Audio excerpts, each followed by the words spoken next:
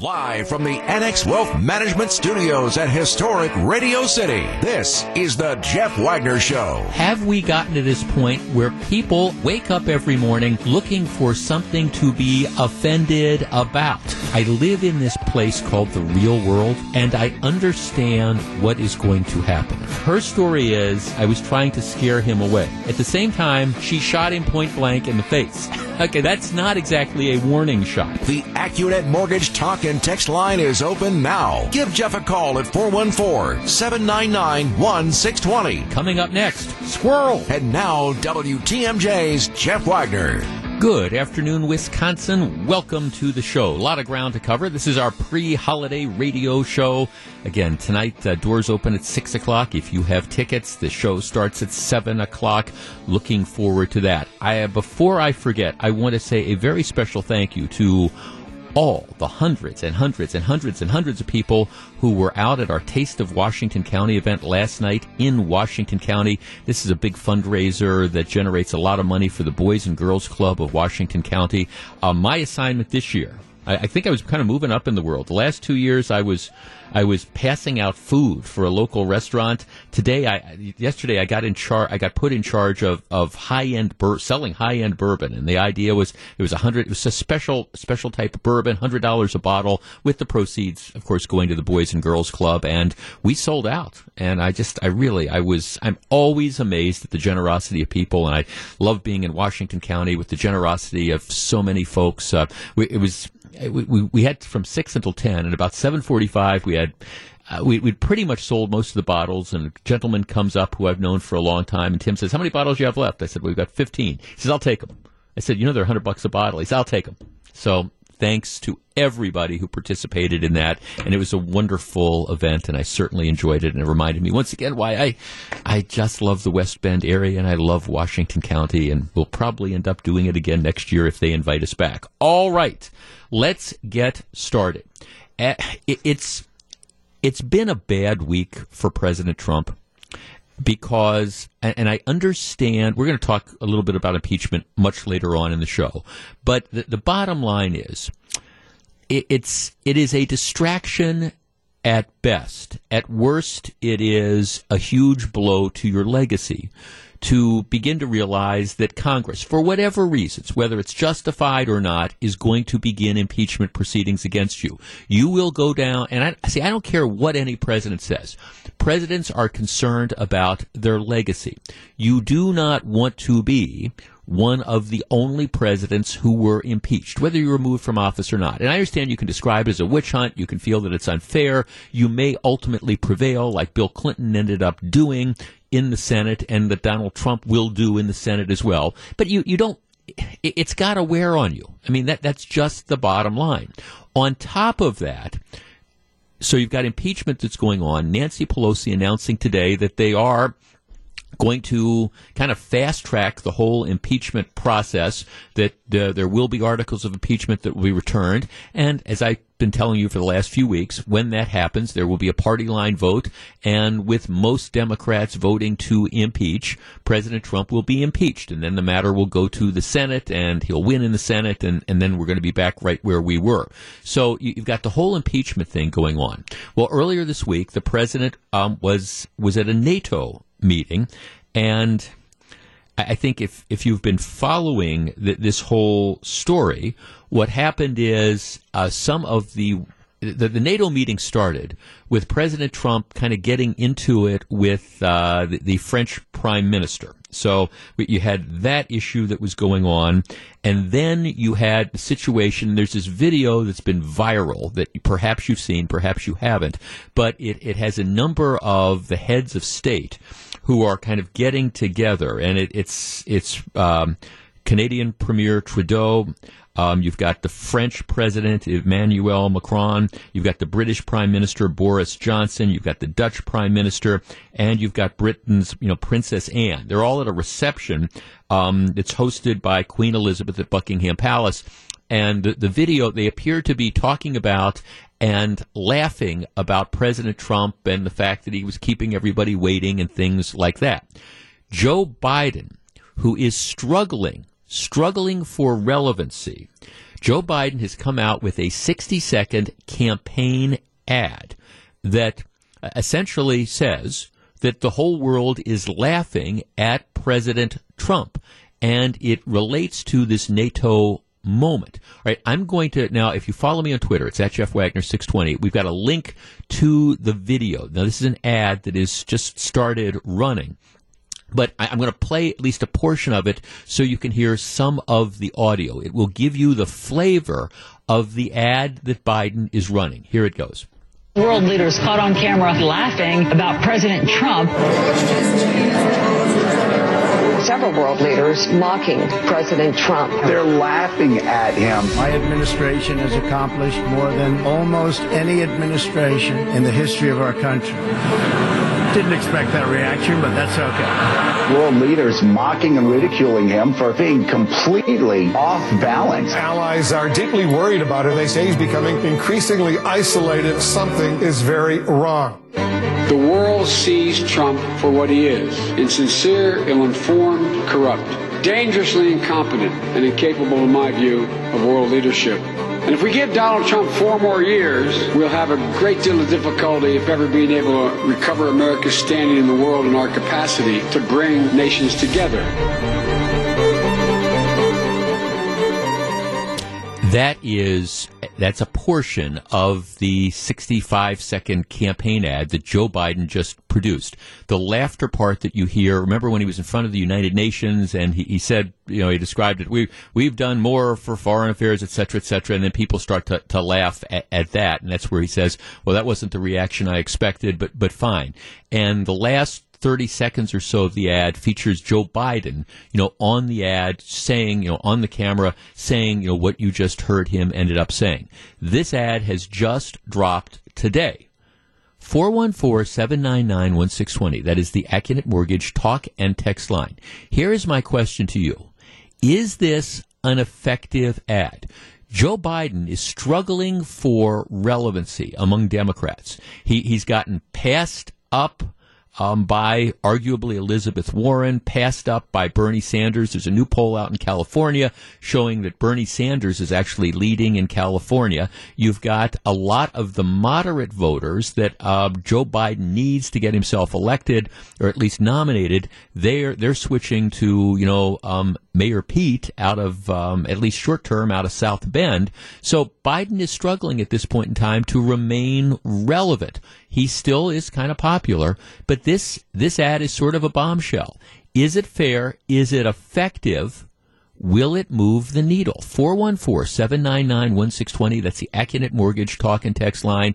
And is this the type of ad that Donald Trump is vulnerable to? All right. If you're on the line, please hold on. If you want to join us, 414-799-1620. If you want to see the video, you can follow me on Twitter at Jeff Wagner 620. But I think you get a flavor of what this ad was all about. This is Jeff Wagner on WTMJ. It's certainly a no holds barred ad. Is it going to help Joe Biden? Kim in East Troy. Kim, you're first. Good afternoon. Hello. Hi, Kim. I'm in favor of the ad. I don't think that there's anything that's inaccurate in the ad, and I think that our relationship with the foreign leaders is being affected by this particular president to the negative. So I think that it's a very informative ad. I'm in favor of it. Let me ask you this. Do you think now, in this country, we're really polarized. There's people who just can't believe that Donald Trump is the president, and there's people who can't believe that there might be a time when Donald Trump wouldn't be the president. So then you've got that middle ground that's out there, the people who might be persuadable either way. Do you think this ad could appeal to them, or does appeal to them? I'm not really sure that there's a middle ground at this point with this particular president. I think that we are polarized, and I think that the ad isn't going to have an effect on a Republican, and I think the ad will be in favor with a Democrat. Sure. Because this is what we actually see. This is what we think. We look at it as there's nothing inaccurate in this. Yeah. It's stating how the world leaders are actually looking at our country, which we feel is bad for our country. Mm-hmm. We don't feel that foreign relations going down the tank is necessarily a good thing for us or our allies or any of the world. Might there be some people out there for whom this ad is kind of a boomerang? By that I mean people who think, hey, we've been the world's patsy for too long. The Canadians and the French, they've taken advantage of us. They've been ungrateful. This is Donald Trump. Yeah, maybe they don't like him, but, we shouldn't like them. Is it possible that there's that kind of boomerang that's out there? I think that's a small view, in my opinion. I think that America was once, or could be still, the leader of the free world. Mm-hmm. When we have this isolation going on, this particular president wants us to be more isolated from the other world leaders. I just don't think that's globally possible. Mm-hmm. We need these other countries. So, I suppose it could sway a person that isn't maybe particularly paying attention to every detail of each, of the candidates or President Trump. And if so, it depends on their view of the world. Do they want America to be isolationist, just take care of ourselves, or is that, a kind of a small thought? Because globally, with internet and cell phones and everything else, we're so connected. Mm-hmm. To not be connected would be sending us back into the dark ages, essentially. Got it. Thanks for the call, Kim. 414-799-1620. It does. I mean, it's one of these things that kind of cuts both ways, because I think there's some people out there, and I'm not one of them. Look, I believe there's a global economy. I'm not this nationalist. I think that, you have to, for this country to grow, I think that it's in the interest of us to see European markets grow and Chinese markets grow. And I get the whole, fair trade type of thing that you have to make. But again, I don't think that you gain anything necessarily by, for example, unnecessarily irritating NATO allies. The other interesting thing to me about this advertisement, it's what does it say about Biden? Does this get the attention of Democrat voters who say, hey, maybe Joe Biden really does have the stuff to go and take Donald Trump on, head on. If this is the kind of campaign he's going to run, maybe this is the guy that we need. He's not going to be a pushover. He's not going to be intimidated by, the insults and the type of campaign that the president is going to run against whoever the Democrat nominee is. Dan on the South Side. Dan, you're on WTMJ. Good afternoon. Good afternoon. See, how you doing? I'm good. What do you think about this? Well, I don't know for sure if it's going to help Biden or not. As I was talking to your guy, though, Donald Trump is for the bad guys. He's for Russia. He's for North Korea. He's for China and some of these other countries. And he irritates all the countries are we for. That's one question I got. I got another one after you go through. So what do you think? Well, what do I think about what? That he... I don't know that he... I don't think I'd say he's for North Korea or anything like that. I mean, as a matter of fact, the argument was the other way, that he was being too inflammatory in his dealings with North Korea. But I don't know it's that, but there's no question. He's a nationalist. He's an American first guy. He thinks that we've been taken advantage of by a lot of our allies, and they unquestionably don't like it, and so they respond by kind of mocking him. There's no question about that. My second thing is I'm independent. I'm not from either party, and as it sits, I can't stand nobody in the Democrat, and I can't stand Trump. I really don't like him. Right. And there's absolutely, zero party in Democrats, nobody. Mm-hmm. All right. We're going to talk about this later on, Dan. I mean, Hillary Clinton, would Hillary have any appeal to you if she got back in the race? No. Okay. Definitely not. Well, not only the reason I say that, she didn't show up here, but she's arrogant. I never liked her. Okay. And, I know what to think of her, but. All right. Okay. No. Good enough. No. Thanks for calling. I mean, I understand. We are going to talk about this later on the show. Hillary goes on the Howard Stern show yesterday, and at least plants the seed that she may be willing to swoop in and save the Democratic Party from itself. Let's talk to Lewis on the South Side. Lewis, you're on WTMJ. Good afternoon. Before I get to my point, I got to admit, you guys. I don't understand where you're coming from. We're not isolationists. Trump's been to every part of this globe. He includes everybody. He's an inclusionist. If you really look at what is being done, we give hundreds of millions of billions of dollars to other countries. That's actively being done at this moment, today. So I don't understand that part. But to the main commercial, again, it's just personal attacks. It's ineffective. We've seen 3+ years of personal attacks. Joe doesn't talk about what he can do for us. Mm-hmm. And your other caller can't stand Trump. I don't like Trump either. I didn't vote for him in the primary. What does that have to do with anything? Look at his list of accomplishments. You people aren't searching out past the media and looking at what he's really accomplished. Daily, he's signing things. He's moved 3 courts of appeals over to the conservative side. There's a lot of things being done. Nancy Pelosi refuses to bring forth that trade agreement between Mexico and Canada.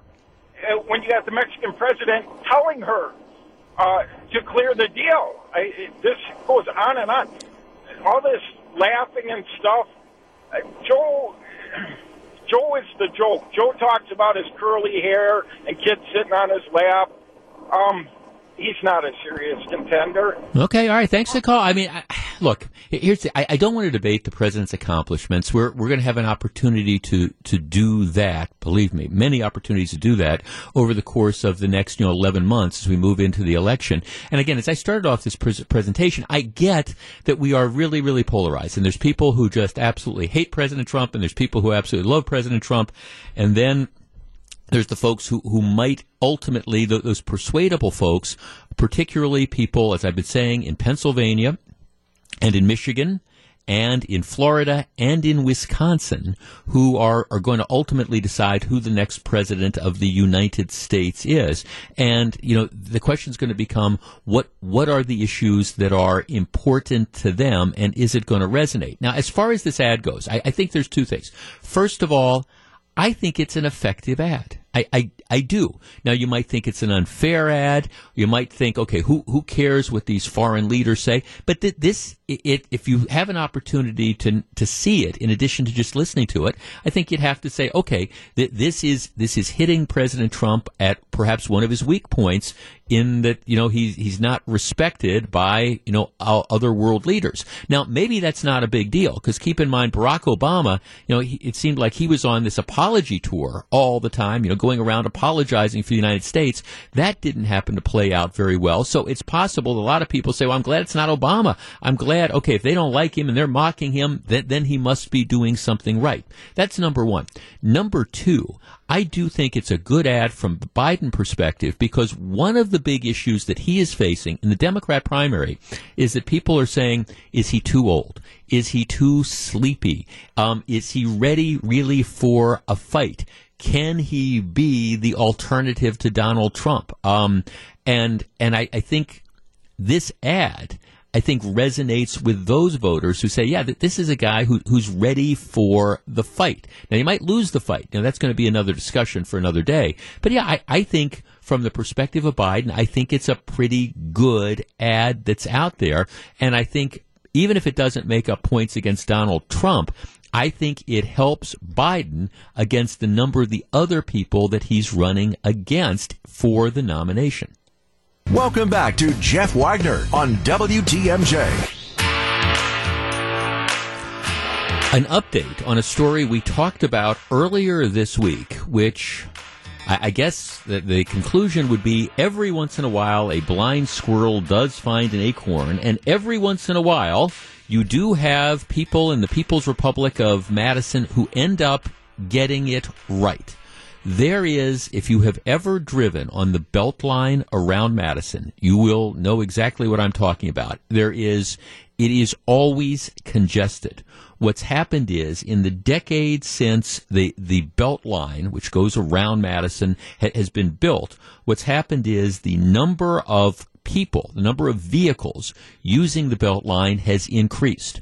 Madison, Dane County, is also one of the areas in the state that has been experiencing population growth, and the estimates are that growth is going to continue. So right now they say that the Beltline currently handles about 120,000 vehicles per day, which is up by tens of thousands of vehicles from a number of years ago, and the estimates are in the next 10 years it's going to increase dramatically. All right, so there's a couple ways that you can approach this issue. One is that you could do nothing. You can say, okay, it's going to be congested, and so we're just going to let it go. We're going to let it continue to be congested. A second alternative is you could say, we're going to undergo a massive freeway expansion project. Now, the problem with that is you really get into heavyweight politics. First of all, if you're going to be talking about a massive freeway expansion, I'm talking about adding lanes, you're going to be talking, hundreds of millions of dollars that candidly that the state just doesn't have right now. In addition, you're going to have a huge number of political problems because you've got the folks that are just flat out anti-car. We don't think people should be driving. Then you've got the folks who, are concerned about the environmental effects of expanding the freeway. Look at what we've been going through in southeastern Wisconsin. We redid the Marquette interchange. We redid the Zoo interchange, but yet you still have that connecting area, the area on 994 between the Marquette and the Zoo, which remains essentially as it's been for years and years and years. The Department of Transportation has this plan in place to expand the freeway. Remember, we've talked about this on multiple occasions, but candidly, it's gone nowhere because you have a number of people, starting with the mayor of Milwaukee, together with a bunch of groups who don't want to see the freeway expanded for a variety of reasons. They've been threatening lawsuits. They've been trying to block it. And Governor Walker, towards the end of his term, just threw up his hands and said, look, okay, I'm not going to push ahead with this at this point in time, essentially arguing I have other fights that I want to undertake. There's other freeway projects that we want to commit to. And candidly, I don't want to spend the political capital on a 5 or a 10-year fight over this particular stretch of freeway. So, if they would have tried to do something like that in Madison, it would have been what's going on in Milwaukee times about 10. So what happened is the Department of Transportation came up with what's really kind of a compromise type of proposal. Now, on the Beltline in Madison, you have the lanes of traffic, and then you've got a median lane and you've got a shoulder. So on the right side of the road, you've got a shoulder. On the left side of the road, by where the concrete barrier is that separates, one traffic flowing one way from traffic flowing the other way, you have a median lane, kind of an emergency lane, in essence. So here's what the Department of Transportation came up with. They said, look, in an effort to try to reduce congestion, here's what we propose doing. Let's take the lanes of traffic and let's narrow them from 12 feet to 11 feet. All right? That we narrow them, but that's still plenty of room for a car. What we will do is we will take the median lane of traffic, the shoulder that's closest to the median divider, and we're going to turn that into a part-time traffic lane. What we'll do is we'll rebuild it, we'll repave it, and then in rush hour, we will open this up as an express lane. And what we're going to do is we're going to put like electric signs over this lane, and they'll have a green and a red light telling people when these lanes are to be used for traffic. And the fact that it's not a permanent lane allows us, for example, if there's a collision some morning and, we need to get the cars off the road, well, we can close it down. We can shut it down by putting the red light up there, and we can still get in. We could use it in an emergency lane as we have to. But for rush hour, we will add an extra lane. Now, when they proposed this, I thought it had a lot of appeal. On Monday, there's this group called the Madison Transportation Policy and Planning Board, which is different from the Madison Area Transportation Board. Well, the Policy and Planning Board voted against this. And what they said was, well, we think it's essentially inconsistent with what our goals are. Our goals are to try to get people out of cars. So why would we make it easier for people to drive cars and get where they're going? Shouldn't we be promoting, public transit type of things? Why would we make it more convenient for people to get, again, where they're going to go? That was their principal concern. There were others as well, but it really came down to the fact that they didn't like cars. Last night, the group that actually decides this, the Madison Area Transportation Board, which is different than the Madison Transportation Policy and Planning Board, they voted to go ahead and do this. So they're going to start this process. I think the DOT's now been given the go-ahead. So there's going to be part-time. They're going to do this rebuilding, but sooner rather than later, what's going to happen is during rush hours, they will effectively be opening up another lane of traffic.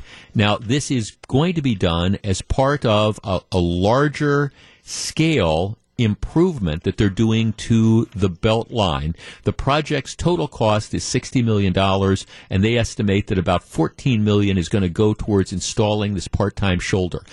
I think this is clearly a common sense way of dealing with a situation. The truth of the matter is people like cars. People are going to continue to drive the cars. And I think from a government perspective, we need to do whatever we can to make it easier for people to get from point A to point B. I understand that we don't have hundreds of millions of dollars to spend on massive freeway widening. That wouldn't have gone anywhere in Madison anyhow. This is a common sense alternative. They're apparently going to start it within the next 12 months. So, hopefully, now inevitably when they do these things, the people that end up losing go to court, file lawsuits, try to block it and things like that. But at least if everything goes as expected, what's going to happen is if you're driving around the Beltline in the next year and a half, your mission will become easier. And that is a good thing. So kudos to the Madison, and again, you got to keep in mind because there's lots of boards and lots of titles, but kudos to the Madison Area Transportation Board, who last night did what I think is really in the interest of all of us who occasionally drive in and around Madison. Jeff Wagner on WTMJ.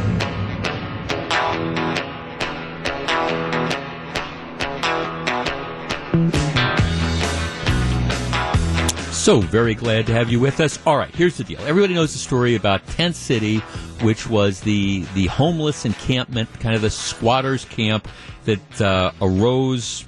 And it was there for, going on a year under Interstate 794 right near the Marquette interchange. And we've talked about this on multiple occasions. You had a number of people who just made the decision that they wanted to live in tents. You had some of the folks who are advocates for the homeless who decided to facilitate this by bringing in tents, bringing over food, et cetera, et cetera. You had problems involving violence, sanitation issues, things of the like. Ultimately, the Department of Transportation that controls that area, they made the decision that we're going to order everybody to be evicted. The order was people had to be out by October 31st, I believe. Most people left and were placed in various forms of housing. The folks that remained after that, and I think there's still a couple people that are there, are kind of the hardcore homeless, the folks that for whatever reasons, just it's very, very difficult to place. They don't want to go into the shelters, etc. But this typically happens every time you have winter, because it's one thing to say, okay, I'm going to live in a tent in July in Milwaukee, Wisconsin. It's another thing to say I'm going to live in a tent in December when the wind chill is below zero in the evening. So as it stands now, Tent City pretty much cleared out for all intents and purposes. Now, what's happening is that the plan is that the Department of Transportation is they want to essentially build an area, kind of like a green space that's under there, and it's a green space, and it's an area that's going to be capable of diverting gallons of rainfall from the city's combined sewer system and the deep tunnel project, etc. So the idea is we're going to make this green infrastructure project. All right, it all sounds good. Well, yesterday, the Public Works Council, the Common Council's Public Works Committee, had this hearing. And one of the aldermen, guy that I don't agree with that often, but Robert Bauman, he's the alderman, and I think he represents the area. Well, he starts asking some very interesting questions to the people that are talking about, hey, we're going to have this big project that's going to, be there, this infrastructure project, etc. And his question is, okay, it's December. What happens in March or in April when all the people, or people like the people that were there before that we've moved out, what happens if they want to go back into, this area, and they want to start another, tent city. What happens if they do that? We let them do it for a long time. Finally, we decided we weren't going to, and Bauman suspects, and I think he's probably right, that one of the reasons why you had the state moving in, it's state property, why you had the state moving in is this concern that we have this thing called the Democratic National Convention that's coming in July of 2020, and the last thing you want, if you're trying to put Milwaukee on the nation's radar, the last thing you want is a tent city, a homeless encampment, a couple miles from where the convention is going to be. So the questions that are being asked is, okay, what's going to happen? What are we going to do to stop people from moving back into this area? And there's really not a lot of answers that people are giving. They're saying, well, we're going to have some gravel and we're going to have some fencing and things like that. But nobody really seems to have an answer. So this is my question to you. We allowed this encampment to start up, to grow, to exist for a long period of time. The reason it's gone now is some efforts by the people who deal with homelessness in the community, and they deserve credit for that, coupled with the fact that winter is coming on. And like I say, the appeal of sitting in a tent in December or January or February isn't anywhere near as great as the appeal of being in a tent in July or August. Here is my question, 414-799-1620. That's the Accunet Mortgage talk and text line. If, come next spring, people decide they want to move into this area or areas near this area, will we stop them? 414-799-1620. That's the Accunet Mortgage talk and text line. Are we willing to change our attitude? Because we looked the other way, certainly for over a year. All right, now it's pretty much cleared out. That's fine. But if it starts up again, and my prediction is it probably will should we stop people from camping out either in this area or in other areas downtown? 414-799-1620. That's the Accunet Mortgage talk and text line. My answer would be you've got to. You can't allow this to happen again. But, of course, would that be cruel and heartless? We discuss in just a moment. 414-799-1620. Jill in St. Francis. Hello, Jill. Hi there. Okay, so what do you do? Everybody is pretty much moved out of the tent city. What if people start moving back into that area or a nearby area next March? Well, I think you hit the nail on the head. We're doing this because the DNC is coming. Otherwise, I don't think we would really be doing this. But I think what we need to do is provide some more help to these folks. Now, we have them who make the choice. As a matter of fact, this morning our church is very involved, dropped off some things at a local shelter of boots and sweatshirts that they made a plea for. But I don't think we allow that to happen. We have removed them, which, that's taking them from their home, basically. But my question to you also is Hello? Oh, Jill. Her cell phone dropped off. I didn't know what her question to me was going to be. Here's the thing. I think there's no way we can let this happen again. Now, if Jill's point was going to be, we need to do more to try to find alternatives to people living on the sidewalks or living under overpasses. We need to do more to help people, the hardcore homeless, who are the folks, with the mental illness problems, that type of stuff. I'm all in favor of that. I am. At the same time, I don't think it is humane to allow people to, for example, just set up shop in unsanitary conditions under freeway overpasses. And I think there needs to be a plan moving forward, and it needs to be something that the county executive, whoever that county executive is going to be, and the mayor and the governor, because this particular space is controlled by the Department of Transportation, I think they need to be on top of this, and they need to be aggressive, and they need to say this: look, we want to work with people, we want to deal with the issues of homelessness, but here's the bottom line: we're not going to allow this to happen again. And what that means is, if next April, all of a sudden you see 4 tents that pop up in this area or 2 blocks away or whatever, you have to be aggressive. And whether it's the county sheriff's department or city police or the state patrol or whoever has jurisdiction over this, they've got to go in and they've got to move them. You cannot allow this to be established. And I would say that whether it's a city park or a county park, you can't allow this to pop up again. It's been taken care of. That's fine. But it was sort of benign neglect that allowed it to get to this stage. Now, the other issue is, what do you do? How do we help get homeless people off the street? And that's a whole other discussion. And I'm willing to take ideas about that. But you can't allow these public campgrounds to pop up again. Tom in Greenfield. Tom, you're on WTMJ. How you doing, Jeff? Hi, Tom. I think putting signs up, no camping, no, anything of that nature in that area or other areas, or have them have to have a permit. Well, and of course you can't get. Thanks for calling. You can't get a permit for these areas. You can't camp overnight. But yeah, the idea is, just like I can't put up a tent and start living in, Brown Deer Park. You're not allowed to camp overnight in the parks. You're not allowed to camp. You're not allowed to live under freeway overpasses. And if that starts happening, we have to be united as a community that we're going to stop this. We're going to take away the tents. We're going to move people along. And then, plan B is what happens? Where do you move those people? But I will tell you, for a lot of reasons, including the fact that you've got the DNC coming next summer, you can't allow this to happen again. Live from the Annex Wealth Management Studios at historic Radio City, this is the Jeff Wagner Show. And now, WTMJ's Jeff Wagner.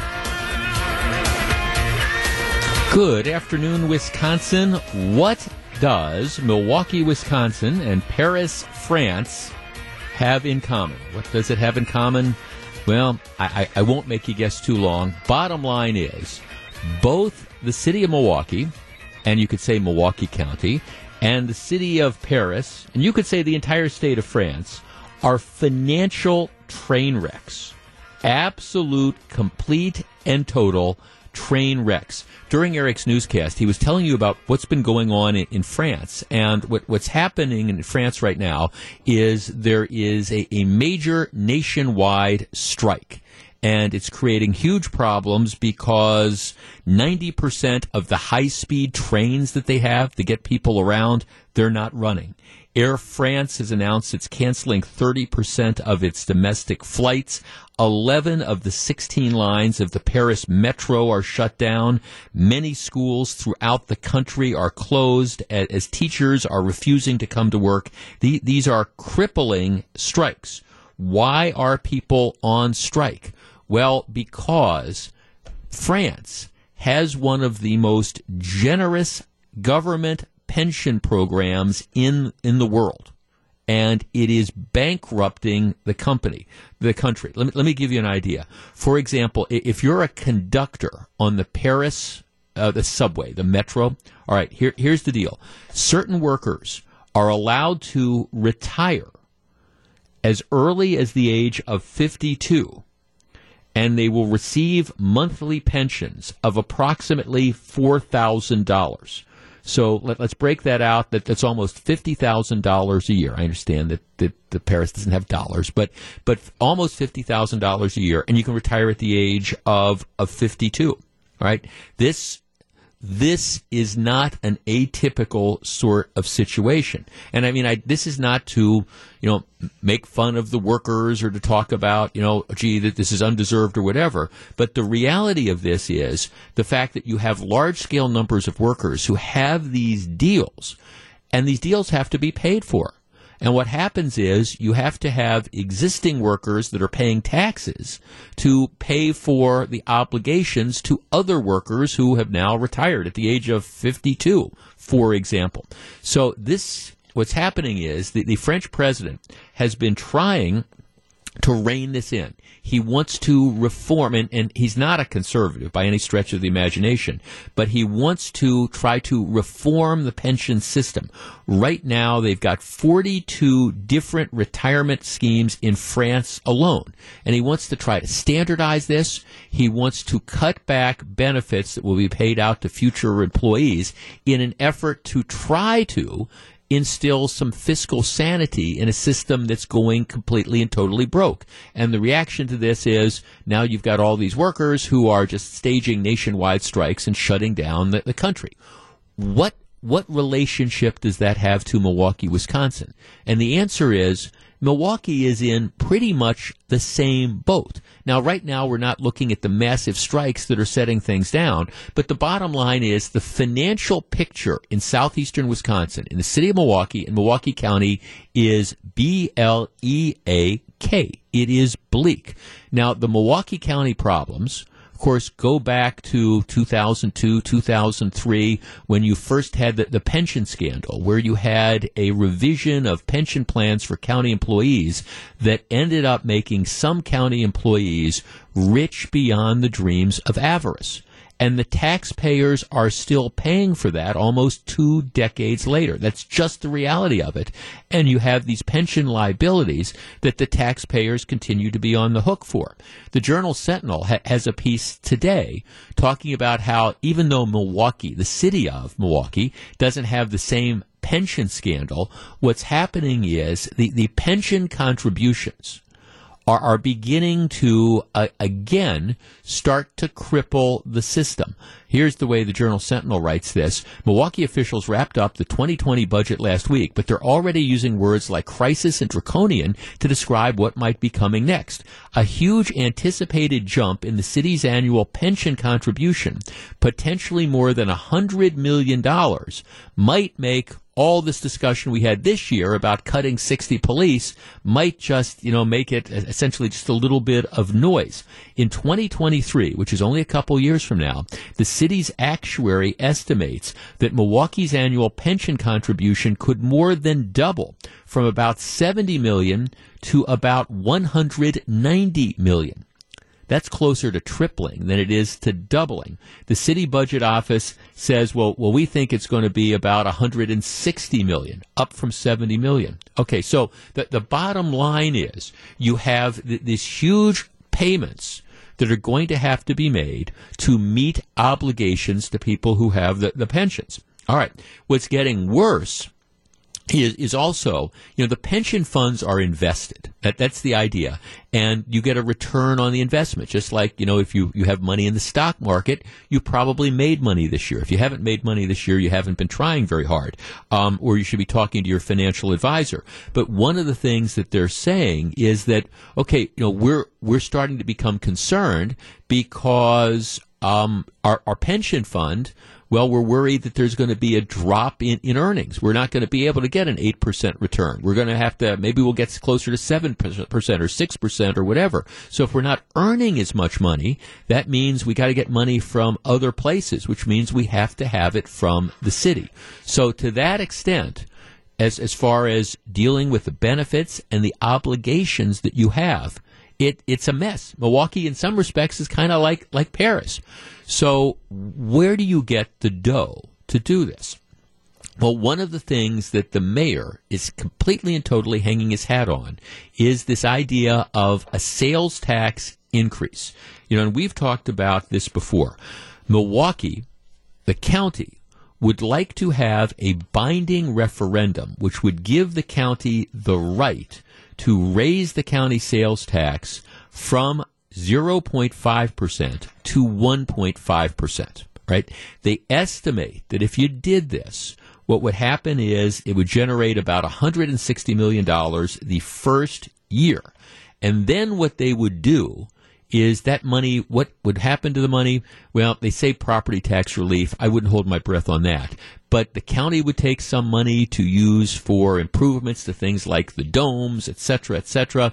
Some of the money would go to the city of Milwaukee, and the city of Milwaukee says that, hey, if we get this, we would use some of this money, again, some of the money, to go help offset our pension obligations. But it's all contingent upon getting the public to vote for this sales tax increase. Now, here's the deal. And we've discussed this before, but in light of these new pension numbers, I think it's a worthwhile conversation to have.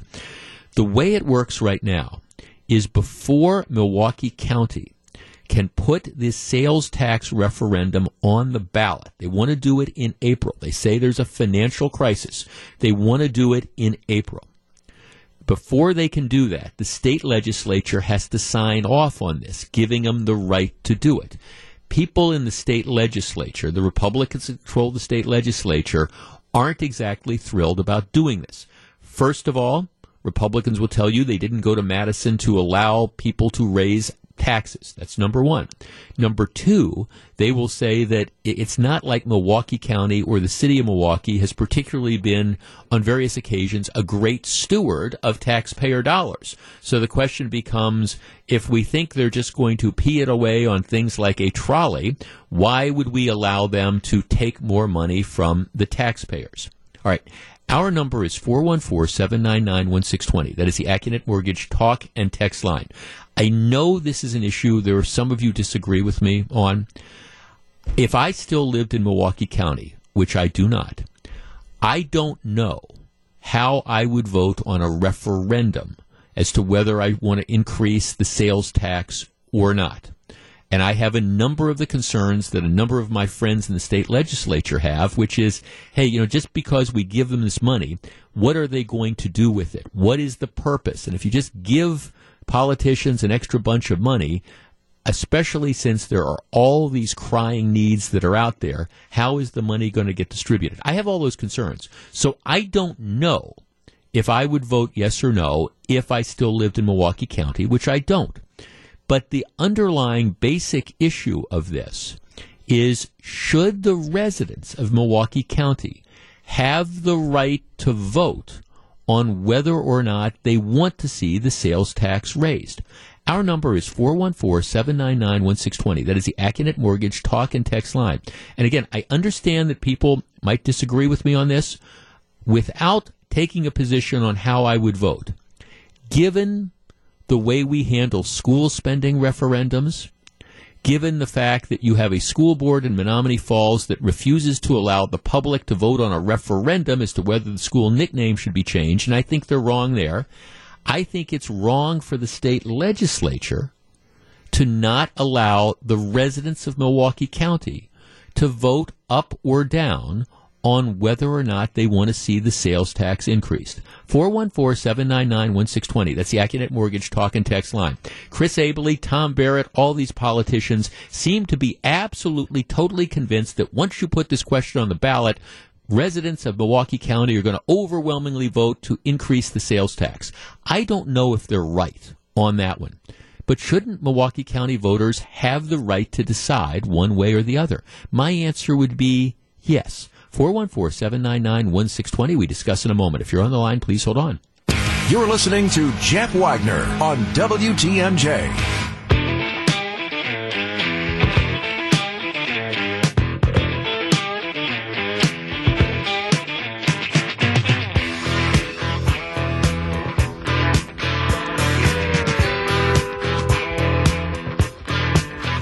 414-799-1620. Here's some of the text. No more money from the taxpayers. Why the heck did they waste money on the Mr. Rogers neighborhood trolley then? Should have put that money to other uses. Okay, look, I understand. And believe me, I'm not the guy that's going to defend some of the bizarre, and I understand and highlight bizarre ways that the city of Milwaukee and Milwaukee County has spent and mismanaged money over the years. Right? I'm not going to defend that at all. I am just saying that given the fact that there is a very, very real financial crisis because of, in many respects, I think some of that financial mismanagement, it doesn't mean There's really no other alternative. So, I mean, I think, look, let's have a referendum. Give people the right to vote. Now, of course, when you do that, there's going to be people who are arguing, hey, our officials, you can't trust the Common Council, you can't trust the mayor, you can't trust the county board. Look what they've done. That's all a reason not to give them more taxpayer dollars via the sales tax increase. You can make that argument, and maybe there's going to be people out there that do make that argument, but I'm just saying it's a matter of local control. As a matter of local control, I think the voters have the right to decide whether they want to give their elected officials another chance. That is the point. The other reality is that this is always going to be the pie in the sky thing that's out there. It's going to be the mayor and whoever the county executive is. They're going to always be saying, well, here's what we need. We need that 1% sales tax increase. We get that sales tax increase and everything would be fine. And it's the evil Republicans who control the legislature who aren't giving it to them. Again, I'm not clear at all that if they put this on the ballot, they'd get what they want. But at the same time, to me, it's a matter of local control. And I want to be consistent with my position on this. I'm the guy who is ripping the Menominee Falls School Board, who is afraid to put a referendum question on the ballot asking the general public whether they want to change the nickname of the team or not, because they know that they know that, at least in my opinion, probably 75 to 80% of the people in Menominee Falls are going to vote against a nickname change that the school superintendent and the head of the school board are committed to. Well, I'm criticizing them for that. Well, how can I turn around and then not say the mayor and the county executive say that they want more money, they want the sales tax? How can I consistently then say, well, we're not going to let the citizens vote for it? 414-799-1620. Sue in Germantown. Sue, you're on WTMJ. Hi, Jeff. Thanks for taking my call. Sure. I don't know if this can be done, but I think they should absolutely let the Milwaukee citizens vote for a referendum. The one thing I would do if they're doing that is, can they have an addendum to that referendum and say, if you vote yes, do you want money to go to schools, police, trolley, and actually make the government put the money where the people want the money? Right. Well, exactly right. And I think if you did something like that, it would probably give it more of a chance of passing. You know, if you said, okay, look, this is going to, you know, we've got pension obligations that are this much. You know, we're going to take X amount of dollars and do this, right, to make sure that it's not going to get frittered away. I think it would make it more likely to pass. But to me, right. I mean, again, if you live in Milwaukee County, I think you should have the right to decide if you want to raise your sales tax by, you know, from 0.05 to 1.5%. And if you say no, you say no. And then the politicians have to go back to the drawing board. And I absolutely believe if they don't put any distinction on where that money's going, it will be voted down, and I hope it is. Yeah, I agree. I mean, thanks for the call. I agree. And that's one of the things that, you know, there's all these reports out there that, like, for example, Tom Barrett understands how unpopular the trolley is with the general public. So he's trying to, like, downplay this till after the mayoral elections and after they hopefully get, you know, this referendum that's on the ballot. Look, I don't know. If you ask me, do I think it's likely that the Republicans are going to give them permission to do this? My answer is probably not. I'd like to see him rethink that because, candidly, for the next 2 years, I don't want to hear the city of Milwaukee and Milwaukee County plead poverty and continue to blame the Republicans in Madison. Let them make the case to voters. Vincent on the Northwest Side. Hi, Vincent. Hey, good afternoon, Jeff. I totally agree with you. I'm a citizen of Milwaukee, and as a citizen, I should have the right to raise my taxes or not raise my taxes. Yeah. And so I shouldn't have people who don't live in the city, who live outside the state, to basically decide whether I can do that. And so it takes away my democracy. And the fact is, county after county, city after city raised their taxes around this state for school referendum. Yep. And nobody said a peep about it up in the state.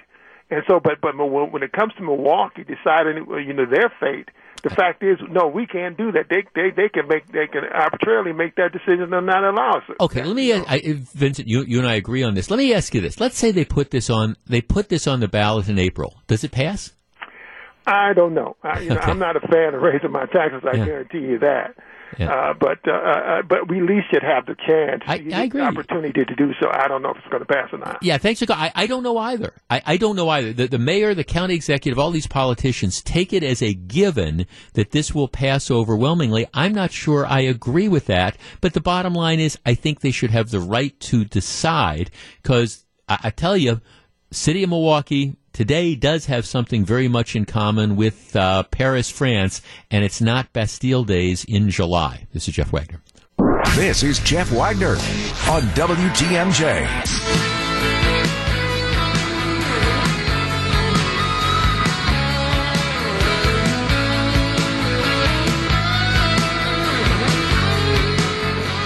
There is a movie that is opening up next week, December 13th, that I guarantee you will have heads in the mainstream media exploding because before there was Donald Trump and fake news, there was Richard Jewell. Now, Gru, this is testing you. You know who Richard Jewell was? That's not ringing a bell. Okay, all right. What year were you born? 89. You were born in 89. Okay, so I'm gonna give you a break on this because you would have been 6 or 7 years old when this happened. There is a new movie called Richard Jewell, and it's based on a real person passed away a number of years ago named Richard Jewell, he got his 15 minutes of fame in the worst way possible, going from an American hero to an object of mockery and being accused of being a suspected terrorist, all in the space of just a couple days. And it's an example of a mainstream media out of control and an FBI out of control. Now, how does that play out? Richard Jewell, for people who might not be familiar, he was the security guard. He was the security guard who was working in Atlanta at Centennial Olympic Park during the 1996 Summer Olympics in Atlanta, Georgia. What happened was he discovers a backpack. For people who might not remember any of this, he discovers a backpack filled with 3 pipe bombs on park grounds. I mean, this was the big area where everybody during the 1996 Olympics, Summer Olympics, would go and they'd congregate. Jewell is the security guard who finds 3 pipe bombs on the park grounds. He alerts the police. He helps evacuate the area before the pipe bombs explode. So by Jewell's actions, he saved people from injury and death. So he was originally hailed. The media just embraced him. He's a hero. All right, he's a hero. He's a great guy. He saved people's lives, etc., etc. Richard Jewell was, I don't want to say an odd character because that's not fair to him. He was a loner, is what he was. He was, I mean, his personal life, he was, I don't think he had ever been married. He'd bounced from sort of job to job trying to find his place in the world. At the time this happened, he was living at home with his mom, and I think he was in his 30s at the time. It was just, he was kind of a loner. But there's lots of people that are like that. All right, so what happens is he's originally considered to be hailed as a hero. Well, what happens is he ends up being investigated as a suspect, and he's investigated as a suspect largely because of the FBI releases this profile. Well, if we had a profile on the bombing, on the bomber, these are the different characteristics that we think somebody, would have done. A loner, a loser who craves attention, might have planted the bomb in order to discover it, etc., etc. And so Richard Jewell fits a number of these characteristics. He kind of fits the profile. What happens is that the FBI, there's the FBI again, leaks this profile and leaks the fact that Jewell is a suspect, not indicted, leaks it to a reporter at the Atlanta Journal-Constitution. And then what they do is they run with the story. And they identify him as a subject of this investigation, and it ruins the guy's life, because he goes from being a hero to now being the guy that maybe in an effort to, accomplish and seek publicity, he planted this bomb.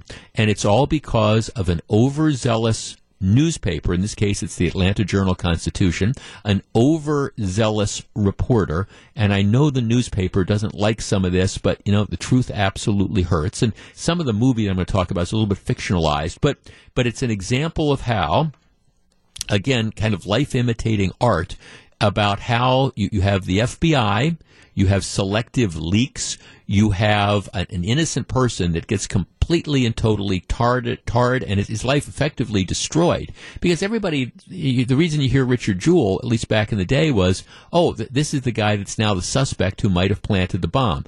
Ultimately, they caught the real bomber. He was a guy named Eric Rudolph, who was a terrorist. Essentially, he was subsequently involved in other bombings. Richard Jewell completely exonerated. So all this publicity, all this different stuff, it was an example of an out-of-control news media fueled by an FBI that circumvented and short-circuited rules and really destroyed this guy's life. All right, sound familiar? Well, what's happened is Clint Eastwood, he's made a movie of Richard Jewell's life, and that movie comes out on the 13th. It's getting really good reviews from some of the critics who've seen it. They cringe at some of the depictions of the aggressiveness in the newsroom, and I think there's some Hollywood there's some Hollywood theatrics. There's apparently the FBI agent who leaks this information. He's played by John Hamm, the guy from Mad Men, and he apparently, at least in the movie, they suggest that he's having a sexual relationship with the reporter from the Atlanta Journal-Constitution. I don't think that happened in real life. It's kind of a fictionalized version. But at the same time, there's no question that there were leaks that were made for whatever purposes there, and they ended up ruining an innocent guy's life. This is the story of fake news before Donald Trump came around and started talking about fake news. I'm going to be fascinated, again, to see some of the mainstream reviews, because this does demonstrate the dark side of the news media. And it demonstrates the dark side of certain aspects of law enforcement where you have investigators or agents who go rogue. Now, again, Richard Jewell, it's a dramatization. Not everything that's going to be depicted in the movie happened like it happened in real life. But it is, I think, fair to say that you had a guy whose life was completely and totally trashed by, again, out-of-control news media and an irresponsible law enforcement agent or investigators. I'm going to be really interested to see how much box office this does and what the reviews of it are. I will tell you, I'm going to see this one on opening weekend. This is Jeff Wagner. Back for more. Here's WTMJ's Jeff Wagner.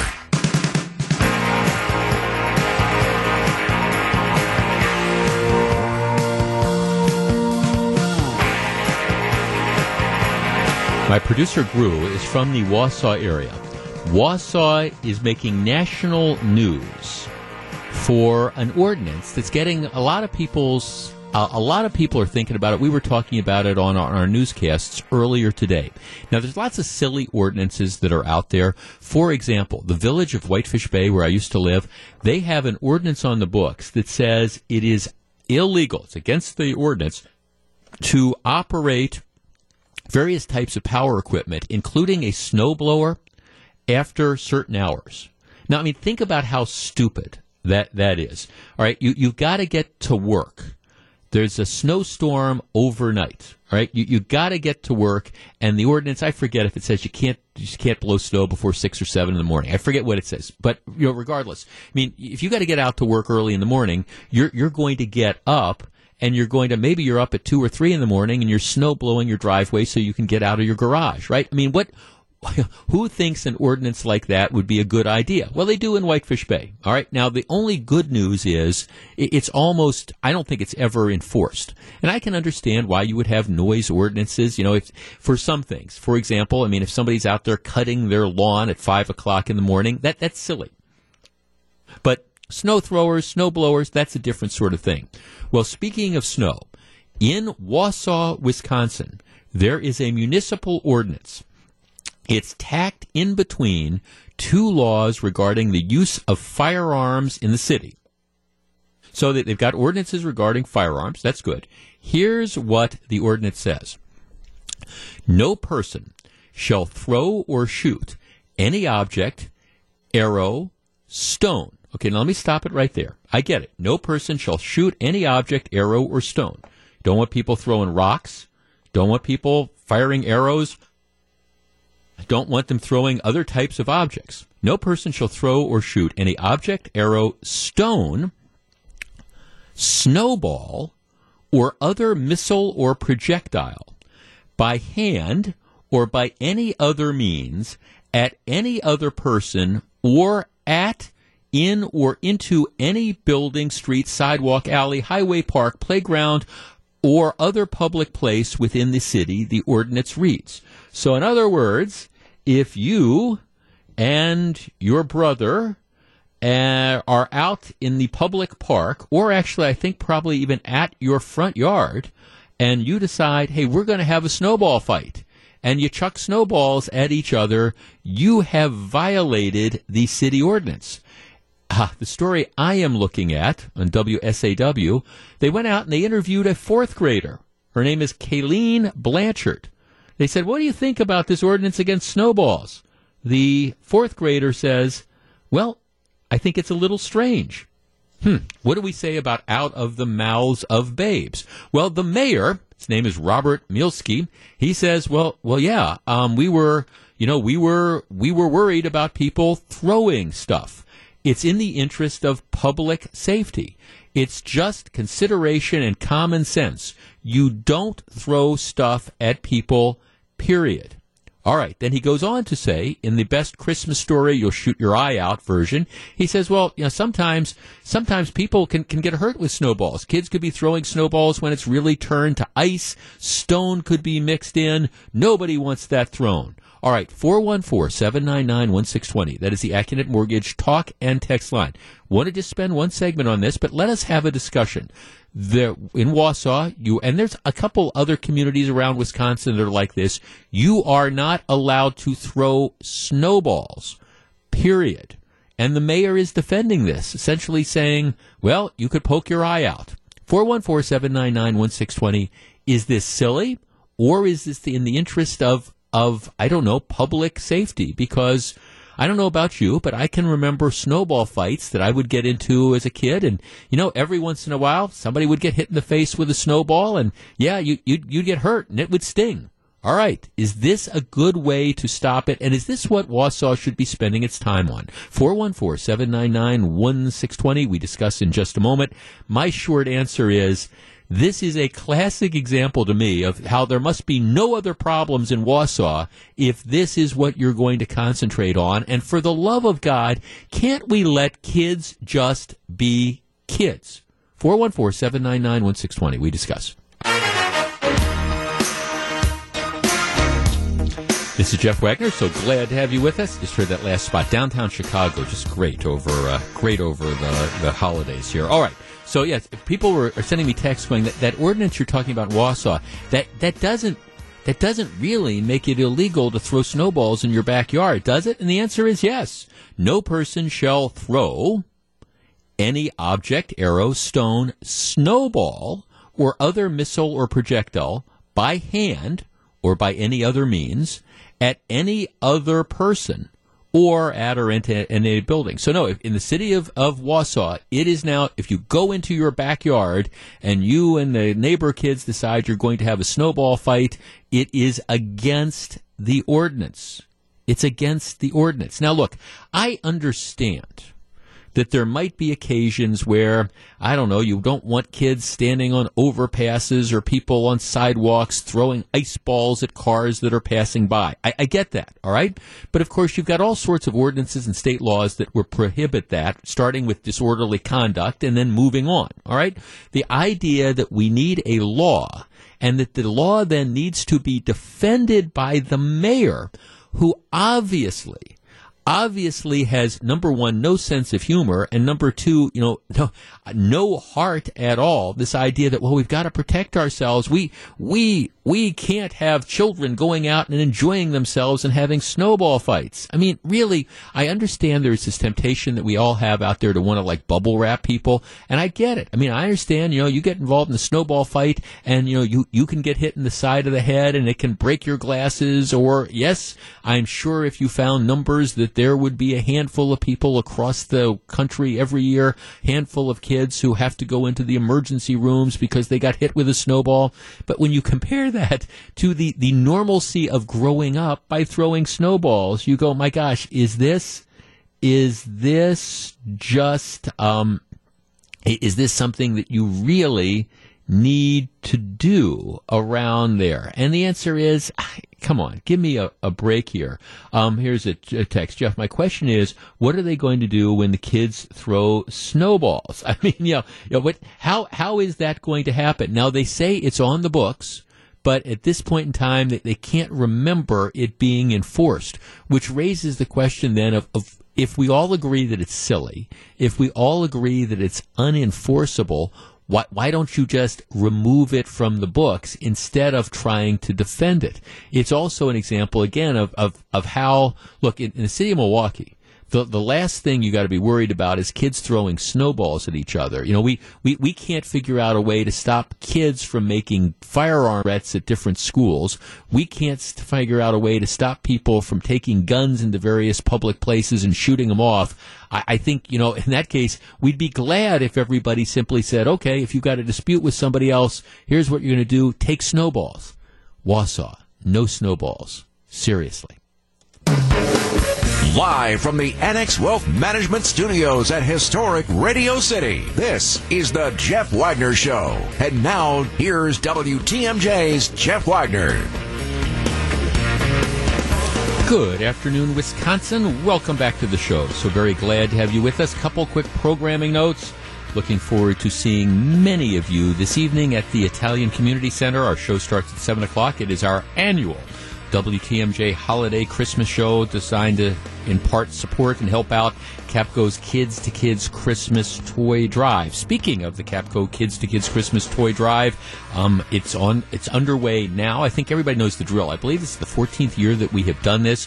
What we're asking you to do, if you can find it in the goodness of your heart, is to go out and pick up a new toy, and then you can drop it off to one of our many one of our many pickup sites that we have, area Culver's restaurants, for example.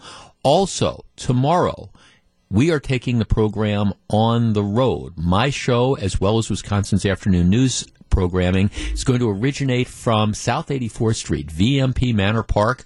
We're going to be down there from noon until I think John McKeer's there till 6:30 tomorrow evening. The folks at VMP Manor Park always do a great job. They set up this winter wonderland, and I know they bring in buses of kids. There's a circular drive. It is very easy, and you can stop by. You can donate the toys. There'll be all sorts of volunteers there to take them. Ultimately, what happens, and we're going to be there tomorrow. A week from today, I believe I'm on the road out at the Century Store out in Delafield, Albrecht Century, where we've been for a number of years as well, as the toy drive kind of winds down. But we've got another week, another 10 days or so left. Then ultimately it all culminates in a big party at Capco in Grafton. You can go out there. You can see all the toys. It's always an amazing experience. And again, this is your opportunity to help us help some kids have a happier holiday, a merrier Christmas than they might otherwise have had. So, again, it's the Capco Kids to Kids Christmas Toy Drive. Our next remote broadcast tomorrow, noon until 6:30 at VMP Manor Park. So stop off and say hello. We would love, and I mean that, we would absolutely love to see you. So the Brewers make a trade today. One of the things that we've been wondering over the offseason is that they've saved a lot of money, but who's going to play these positions? They dump Eric Thames. They dump. They let Yasmani Grandal, the catcher, go. They end up letting Mike Moustakas go. They were free agents. They signed elsewhere. You had all sorts of other position players that they ended up getting rid of. And the question becomes, okay, who's going to catch? Who's going to play first base? Who's going to play third base? Who's going to pitch? They made a trade with Seattle, got a catcher named Omar Narvaez, who apparently he's a good hitting, left-handed hitting, good hitting catcher who doesn't play defense very well, but they're going to apparently platoon him with Manny Pena would be my guess. That's how you look at it, Gru? Yeah, Narvaez will provide the offense, and Pena will provide the defense. Right. I see. And this again, it's sort of like it took me a year to figure out how to pronounce Yasmani Grandal, and now we have Omar Narvaez that's coming in. So maybe that one won't be quite as hard. But in any event, he comes in at a much lower salary than Grandal does. My guess, my hope is that David Stearns has some master plan and what he's going to do with the money he saved by not re-signing Mike Moustakas. And all the baseball people, you read the national stuff, they say that Cincinnati overpaid for him. The Chicago White Sox, I think, overpaid for Yasmani Grandal. And look, I'm not faulting him. If they can get the money, that's great.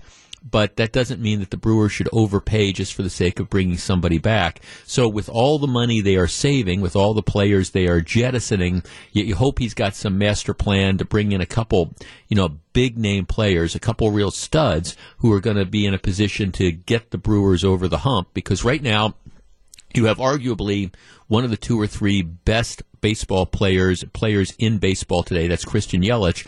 And it would be an absolute sin to have what happens to Yelich be what happened to Mike Trout in California, where great ball player, but he's just been playing with surrounded by a bad team and not able to get anywhere. I mean, there's a window that the Brewers have right now to really, I think, challenge for the World Series, and I think it's dependent on the general manager going out and spending some of that money that they now have saved and bringing in a couple players that are going to get the Brewers over the hump. All right, yesterday, she just refuses to go away. Hillary Clinton did an interview on Howard Stern's internet radio show. He was on Sirius. And the reviews, I listened to part of it, and I'm not a huge Howard Stern fan, although I appreciate the guy's longevity. You know how much money Howard Stern makes a year? A lot? Would you like to guess? Well, yes, a lot. You know what the estimates are? Give me a guess, just a wild guess. Well, it's going to be in, I'll say $12 million. $58 million. $58 million. It's only a bit more. It's only a bit, but yeah, I mean, at $58 million, that's what some of the estimates are. And again, more power to him. And a little bit of Howard Stern goes a long way with me, but I appreciate the guy's longevity in this industry and his ability to reinvent himself and all. And I think he's a really good interviewer on many different levels, even though a lot of times he's not my particular cup of tea. Anyhow, Hillary Clinton goes on the Howard Stern show. She had never done that before. And I've heard some of the clips. She, by all accounts, did a really, really good job. She kind of like humanized herself. She was funny. She was self-deprecating. She opened up about things. She talked about, he asked her stuff like, have you ever been in therapy? She said, no. Why do you think you're so stiff in the spotlight? Does it bother you that you lack the charisma that maybe your husband or Barack Obama had? He asked her all sorts of questions, including some even more personal questions, like with Howard Stern, it's all about sexuality, and he'd ask her apparently he asked her, have you ever had a sexual relationship with another woman? She said no, but all those different things. But apparently she was funny, she was self-deprecating, and she came away with kind of like rave reviews.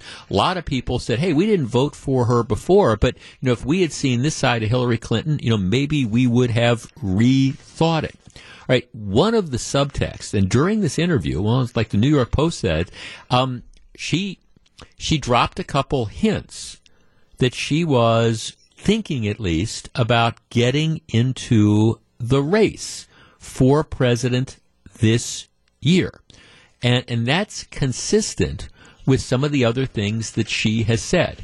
Clearly, I think she feels a dissatisfaction with some of the candidates that are out there. And that's a dissatisfaction that you start to see mirrored in some of the polling that's out. You have a field of candidates, but let's break it down. You've got Bernie Sanders and you've got Elizabeth Warren, who are the hard left of the party. There's people out there that believe that both of them are just too left-wing. A lot of Democrats believe that they're just too far to the left to get elected president, even running against Donald Trump. Even though Donald Trump might not necessarily be that popular, America's just not ready for, quasi-socialist presidents. Plus, Bernie Sanders, you've got the age issue. He's cranky. Elizabeth Warren has personality quirks as well, not particularly likable. Could she be, Hillary, not Hillary Light, but could she be, another version of Hillary? Those are concerns. Some people could agree, some people could disagree. Then there's Joe Biden, a more moderate guy, but a guy that's been around forever. He's 77 years old, concerned that maybe he's too old, that he's been around the block too many times, that he's not as sharp as he once was. Then you've got, the mayor, Mayor Pete from South Bend, Indiana, charismatic young guy, has appeal. But, he's been the mayor of South Bend, Indiana. Is that really enough basis to then become the president of the United States? Not to mention the fact that he would be the first openly gay president. Now, some people, doesn't matter. Other people, it might be an issue. But you go up and down the candidates, and there's not perfect candidates. There are candidates who are definitely flawed. Doesn't mean that, in a head-to-head comparison with Donald Trump, they can't win. But there's a lot of Democrat voters that are starting to say, hey, I don't know, maybe we need somebody else. Former mayor of New York, Mike Bloomberg, has jumped into the race. He thinks he can be that someone else. He's spending millions and millions of dollars. You have perhaps seen some of the TV ads that he's running. I don't know that it's necessarily moving the needle. There's a new poll out in California that shows in California it didn't move the needle, but okay, that's California. So there is a school of thought that says that Hillary Clinton is looking to see if she has an opportunity to get in, because she's always wanted to be the president of the United States. Dick Morris, who's a former advisor to the Clintons, he's out saying Hillary wants to run. And the only thing keeping her out of the race right now is Joe Biden. He's the only thing standing in the race. Morris says, my feeling is that Hillary wants to, but she's hesitant because she realizes the timing is bad. She's got to wait until Biden drops out because he's obviously next in line for it. If he goes away, there's an opening for her. All right. 414-799-1620. That is the Accunet Mortgage talk and text line. Would Hillary Clinton be the best chance Democrats have of defeating Donald Trump? A rematch of 2016, would it turn out differently? 414-799-1620. That is the Accunet Mortgage talk and text line. What do you think? I'll tell you where I come down on just a moment. This is Jeff Wagner. Welcome back to Jeff Wagner on WTMJ. 414-799-1620. That's the Accunet Mortgage talk and text line. No, I have not been drinking. No, I have not lost my mind. But I have to tell you, I think if Hillary Clinton got in the race again, she would be a formidable contender. Now, hear me out on this. And I don't know that she could get the Democratic nomination. I think that there's, just like in the Republican Party in 2016, there was kind of Bush fatigue. Jeb Bush, outstanding candidate, would have made an absolutely outstanding president. But I think people were, okay, this is, we're done with the legacies. And I think that there is this thing that's out there saying, okay, people are done with the Clintons. At the same time, what happened in 2016 was the fact that this was, in many respects, I think less than a referendum on Donald Trump. It was a referendum on Hillary Clinton. That is to say that there were a lot of people who just weren't that excited about Hillary Clinton, who kind of came to the conclusion that, well, first of all, she's been around forever. A lot of people, including a lot of Democrats, didn't like her particularly well from all the years, and so they ended up staying home. So they either stayed home or they didn't support her, and President Trump was able to win the states that he needed to win and carve out the Electoral College victory. 2020, it's not an unknown commodity running against a known commodity. In 2020, people know and have opinions of President Trump. And I don't know that he's necessarily done too much over the last 3+ years to expand his base of support. His supporters are still his supporters. And my guess is that almost all the people who voted for him in 2016 are going to vote for him again in 2018, and maybe he'll be able to bring some more people into the fold. But people now have a very strong opinion of Donald Trump one way or the other. Well, for Hillary Clinton, now it's not so much a referendum on do people like her or not. It would be a referendum on, all right, who is the superior candidate now? You've seen what President Trump has been like for 4 years. Now you have the option to bring me in. All right, so that's I think what makes her a compelling sort of candidate. She came close to winning last time, and now it's a different dynamic and it's a different election. The problem with her getting into the race is that, again, and this is one of the things that I've been complaining about for a while. We've got another 70-plus-year-old candidate, wanting to wade in. That's one of the appeals, I think, that some of the younger candidates have, that it's kind of like the next generation. At some point in time, do you say it's time to move on to the next generation? Do we want to have this kind of generational change, or do we still want to have people whose worldviews were shaped by, events that happened a long time ago? Do we want them to be the ones that are making decisions for 2020 and beyond? Let's talk to Bob in Bayview. Bob, you're on WTMJ. Oh, yes. I believe that Hillary doesn't stand a chance against Mr. Trump in the next election if she should be the one chosen by the Democrats. Most of the Democrats, like myself, are not going to vote for Hillary. For one thing, Hillary does not have the backing of the Bible Belt, which elected Mr. Trump the first time. Mm-hmm. And as we were a big part of in Milwaukee in the Wisconsin area on ending slavery, we also will. Well, Bob, let me ask you this: Who do you think? Who would you like to see emerge of all the Democrats that are out there? You said you're a Democrat. Who would you like to see emerge? I haven't seen anyone yet. Okay, well, time's a ticking. I don't see anyone come forward. It's going to have to be somebody who can deal a good hand with the Bible Belt.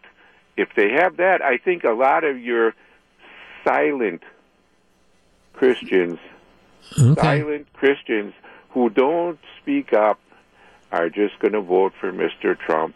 Okay, well, thanks for. I guess you have to see what I've said all along is that you can't beat somebody with nobody. And I understand that Donald Trump is polarizing. I get that. I understand it fully. But at the same time, there has to be somebody that's going to emerge. I think I have no idea whether she's going to run or not. I mean, she's yesterday's news in many respects, and I would hope she doesn't run just because I think it's time. We need to move on. I just think as a country, we end up needing to move on. There's just no question about that. But if she were to run, do I think she would be a formidable candidate? Yeah, I do. And I think the dynamics would be much, much different than last time. I think she'd certainly learn from her mistakes. I think you'd, have her campaigning in Wisconsin. I think you'd have her not taking things for granted. I think, you learn a lot from losing. Arguably, you learn more from losing than you do from winning. So it's possible.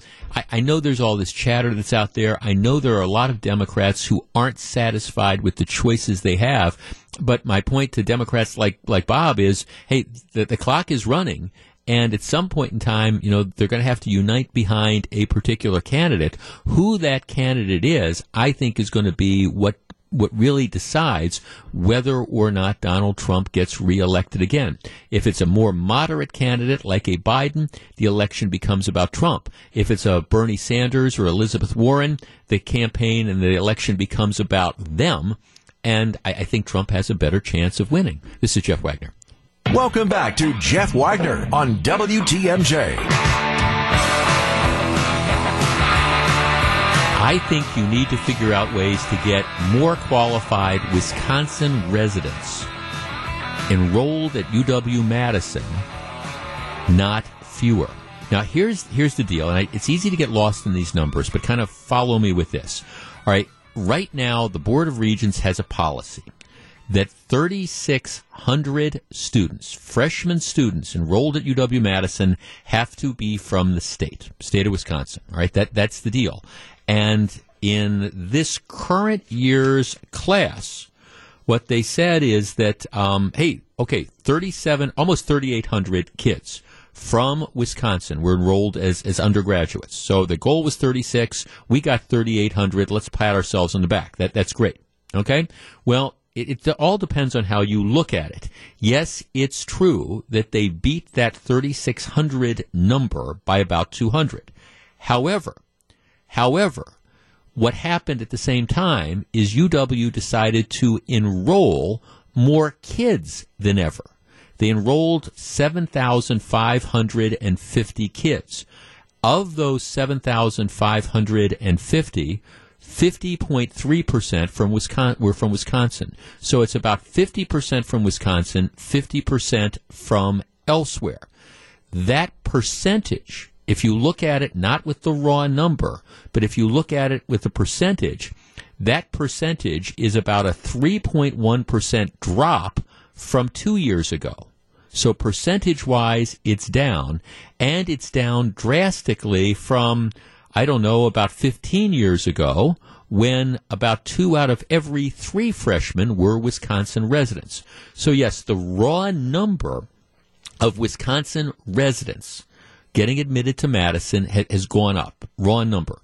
Percentage-wise, though, it's dropped, and it's arguably dropped dramatically. The only reason the raw number has gone up is because they've decided to admit more kids to UW.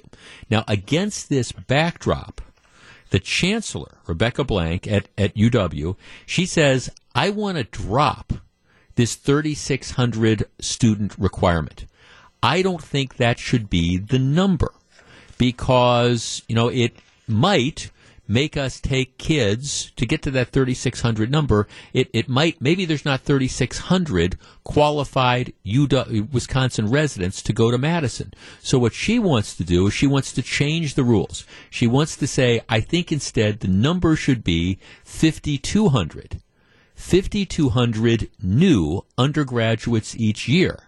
But she says, what I want that to do is I want it to include new students, freshmen coming in. I want it to include transfer students from other Wisconsin universities or from out of state who now are state residents. So in other words, you graduate from a Wisconsin high school, you go away to outstate to college for a year, and you come back and you transfer to Madison. You would be counted in this. Or you can't get into Madison as a freshman, so you go to UW-La Crosse or Eau Claire or Oshkosh or wherever, and you transfer in, your sophomore year or your junior year. You would count in this number. So that's kind of her idea. And people from Minnesota would count in this as well. I think the effect of this, if you really work it out, and you got to look at it, because like I say, she's going to say, 5,200 new Wisconsin students and Minnesota kids, because there's reciprocity every year, that's bigger than 36. That's a good deal. Well, not necessarily, because you're, again, including all these transfer students and things like that. My sense is, if you do something like this, it will result in more out-of-state students being admitted at least as freshmen. And then you make up that number down the road where you inevitably have kids that end up dropping out, for example, or whatever, and then you have people who couldn't get into Madison their first year, then they transfer over. Our number is 414-799-1620, which is the Accunet Mortgage talk and text line. The reason they do this at Madison, end of the day, bottom line, is that out-of-state students pay a lot more in tuition than in-state students do.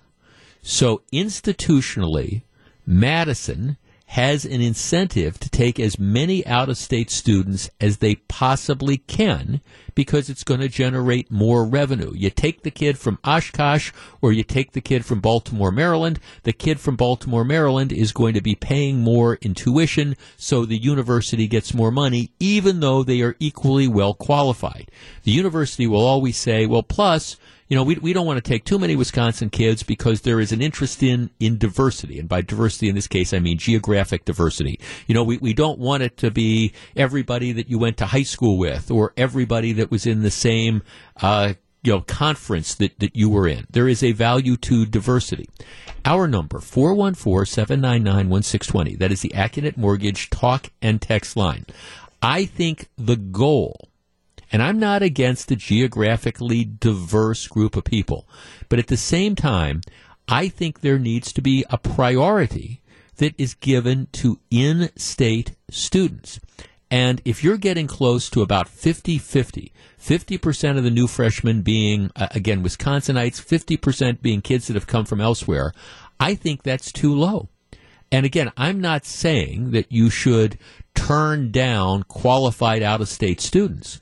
But all things being equal, I think Wisconsin students, because they live in Wisconsin, because their parents have, in many cases, presumably been paying taxes and supporting the Wisconsin university system and UW-Madison, either directly or indirectly, for a good portion of their lives, I think that the priority should go to in-state students. And I hear story after story after story about qualified kids from Wisconsin high schools who find themselves being turned down for admission to UW-Madison and being told, well, you can't get in, there's no room for you, go to Oshkosh, go to Eau Claire, go somewhere else, and maybe a year or two down the line there'll be a spot that opens up.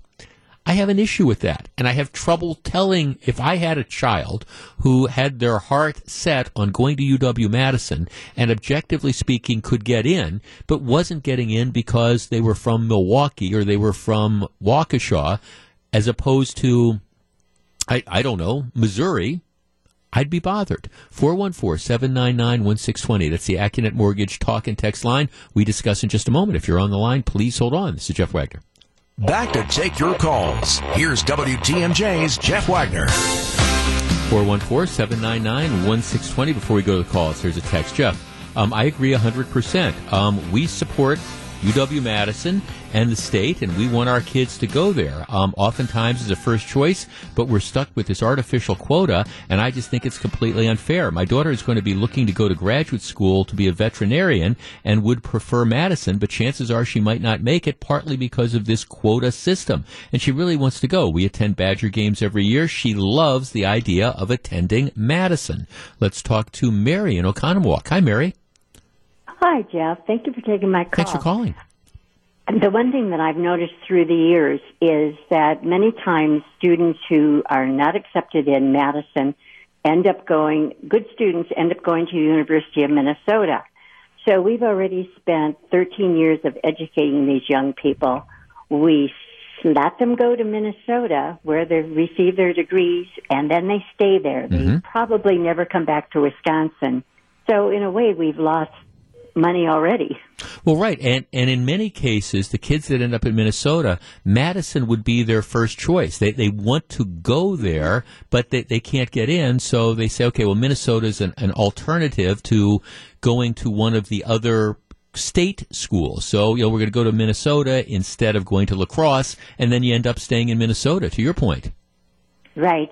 And also, I do think many students who go to the other state universities, whether La Crosse, Whitewater, whatever, if they have good grades and they want to continue in Madison, I think that option should be there and shouldn't be counted the way it will be. Well, right. No, thanks for and that's exactly what's it. Because I mean, when I first saw this story, I was thinking, okay, well, I mean, Rebecca Blank wants to increase the number of state students that are coming in, and no, that's not what she wants to do. She wants to rejigger the formula, and my guess is this rejiggering the formula would allow them to take even more out-of-state students in as they at least apply for freshmen, because like you were saying, Mary, my guess is that there's a lot of kids, and I just know it anecdotally, who can't get into Madison, who end up going to the other state schools and then transfer in. Well, if you count all those that are coming in, I think what happens is the effect is going to be you're going to open it up for even more of the freshman class to be from out of the state of Wisconsin. And is that really a good thing? Let's talk to Gordy in Brilliant. Gordy, you're on WTMJ. Hello. Hey, good morning. Hi. Okay, there's a couple things. The blame for this whole situation belongs with the state legislature for freezing the tuition. The University of Wisconsin still has at Madison campus still has the same bills to pay. Matter of fact, you and I both know the costs go up, fuel goes up, salaries go up, and so the only way they can make ends meet is to charge more money per student. Well, that's not necessarily true. Well, wait, that's not necessarily true. There's all sorts of ways you could do it. You could cut expenses. You could cut costs. Well, only to a point, and we've already seen in Wisconsin where they cut salaries to professors, and professors move off to different campuses. And so what happens is the state or the university allows more out-of-state students to come in because one out-of-state student pays more than like three times as much. No, right? There's no question. There's no question. It's about the money, right? Out-of-state students pay 2 or 3 times as much. Yeah. And there's another problem that you're not recognizing. Is the university accepts students starting at high ACT scores and goes down the line until they're full. And so the end result is not only do less Wisconsin kids get in, you have to have higher test scores in order to get in. I have nieces and nephews that live in Michigan, and if you don't have a 34 ACT, you don't get into the University of Michigan if you live in Michigan. If you come from a different state, then you can get in with lower test scores than you can from the ones in Michigan. Mm-hmm. And a couple years ago, we run a little store, and a couple years ago, one of the Tax Alliance guys came in and bragging about how they froze tuition. And I told him then, in the short run, that sounds good. In the long run, it's terrible. At the same time, though, Gordy, you're always going to... The in-states, there's always going to be a huge disparity between what in-state students pay and what out-of-state students pay. Right, yes. So I guess the question is... There's always going to be that financial incentive to take more out-of-state students. Should we be doing that? But the other problem is the tuition has been froze. Yeah, no. So if the tuition could go up 3 or 4 or 5% a year, then you could allow more Wisconsin students in. But the legislature chose that path, and this is one of the results. Well, right. I understand it's about the money, and I guess I'm not willing to say that I agree with you that it's either or. That there's no other way by freezing in-state tuition that forces you to exclude more Wisconsin kids. I don't buy that because Wisconsin. Keep in mind the revenues they're getting isn't just from the tuition that kids pay. It's from the taxes that you and I and all other Wisconsin residents pay to support the university system. So, so for my tax dollars that are going in there and whatever that portion is that might find its way to the UW system, I would prefer to have that money spent on at least, all things being equal, let's keep that in state, and let's give the advantage to the Wisconsin resident, to the kid. That's my point. So I guess I don't accept the notion that, well, this is the only thing that you can do. You have to. It's an easy way to get it, but what you're doing is you're screwing over the kids from Wisconsin, and that's where I have an issue. This new proposal that the chancellor's come out with, I think, is just a glorified plan to screw over the kids, the in-state kids, even more, because I think if you implement this, don't be surprised if 2 or 3 years from now, what happens is the majority of the kids that are enrolling as freshmen at UW turn out to be kids from out of state, which then makes me wonder, okay, why are we, and why do we have a flagship university? Why are my tax dollars going to a public institution? Why are they going to underwrite the education of kids from out of state? And nothing against people from Iowa and from Michigan and from Minnesota and any of that, but that's why should we in Wisconsin be paying for that? Now, again, I understand that a lot of kids that can't get in the first year can get in later on, but still, tell that to the kid who, grew up, mom and dad went to Wisconsin. All right, you grew up as a Badger fan. You worked hard in high school. You've got good grades. You've got competitive, test scores. You've always wanted to go to UW-Madison. A lot of your friends who worked hard in high school are going to UW-Madison. That's been your goal. Explain to the kid who's now being told, sorry, we don't have any room for you because we can get more money from the kid from Maryland. Explain how that's fair to the kid in Wisconsin who's done everything right, and explain how that's fair to the taxpayers of the state of Wisconsin. All right, when we come back, John McCure and Melissa and Greg, they are on the road, but this is a special location. They are down at the Italian Community Center where we're all going to be in a few hours for our holiday radio show 2019. When we come back, we're going to find out what the gang on Wisconsin's Afternoon News has on their collective mind. Please stick around.